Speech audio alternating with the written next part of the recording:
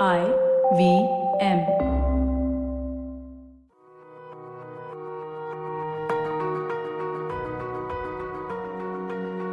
Imagine this. You have just received a job offer you were waiting for, or just had the most delicious cake, or you just completed a crazy workout, or you are in the company of the person you love the most, or all of this above.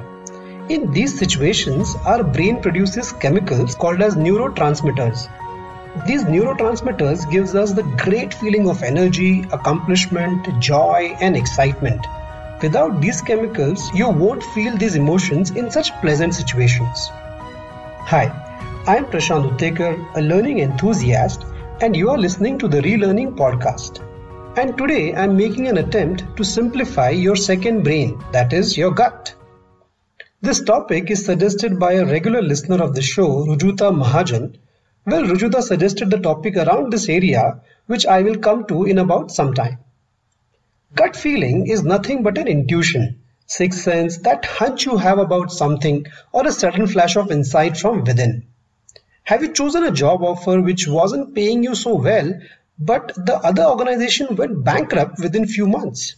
Or you took a different turn on your road trip than the usual one and realize it's more enjoyable and scenic. Well, all these are gut feelings, but did you know that these decisions are supported by subconscious observation? Which means in the scenarios which I just mentioned, you would have read about the organization and their spends and the analysis and a signboard mentioning the scenic route while driving on your road trip. These observations are made by your brain and provide you with an intuition. Gut feelings work well in an environment of repeated regularity. Example, doctors, firefighters, they have a better gut feeling about their work because of repeatability. Uncertainty needs to follow a pattern to get the appropriate gut feeling, like a game of chess or any sport for that matter. So basically, experience helps, but not always. The same uncertainty is not true for stock market. The feedback and fluctuations are not enough for stock marketeers for accurate gut feeling. Look at big businesses also. Big business decisions, going with gut alone may not result in success at all times. But going with the gut feeling and rational reasoning is a much better and recommended approach.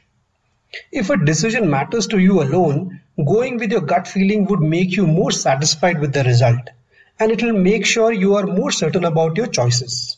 So, if you want to be happier about a decision or pick something that feels more genuine, then trusting your gut is a great idea. Gut is not called the second brain just for the sake of it.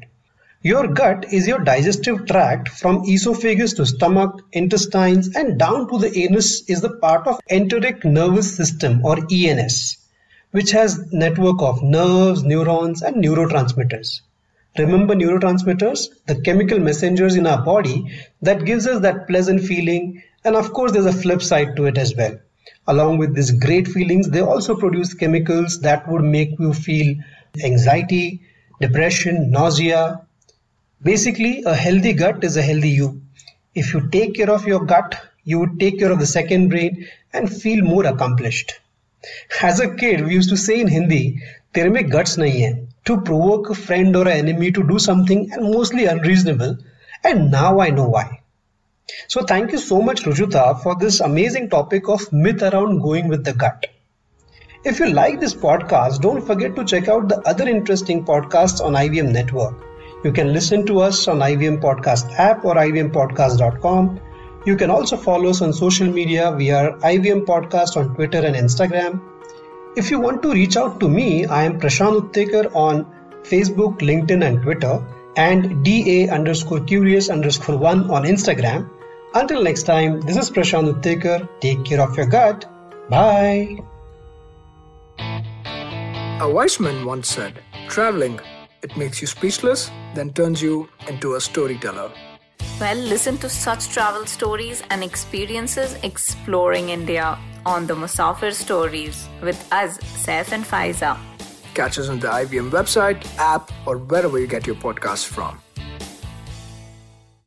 Do you you like true crime stories? Do you like to learn about the people behind some horrible, awful crimes? More specifically, women that may have committed these crimes. Actually, Indian criminals that are women? Then we'd like to welcome you to our podcast, Misconduct. My name is Raghavi. And I am Nisha. We cover themes like murder, dacoity, drug trafficking, financial fraud, kidnapping, and many more. You can catch us every Wednesday on the IVM Podcast Network or wherever you get your podcast.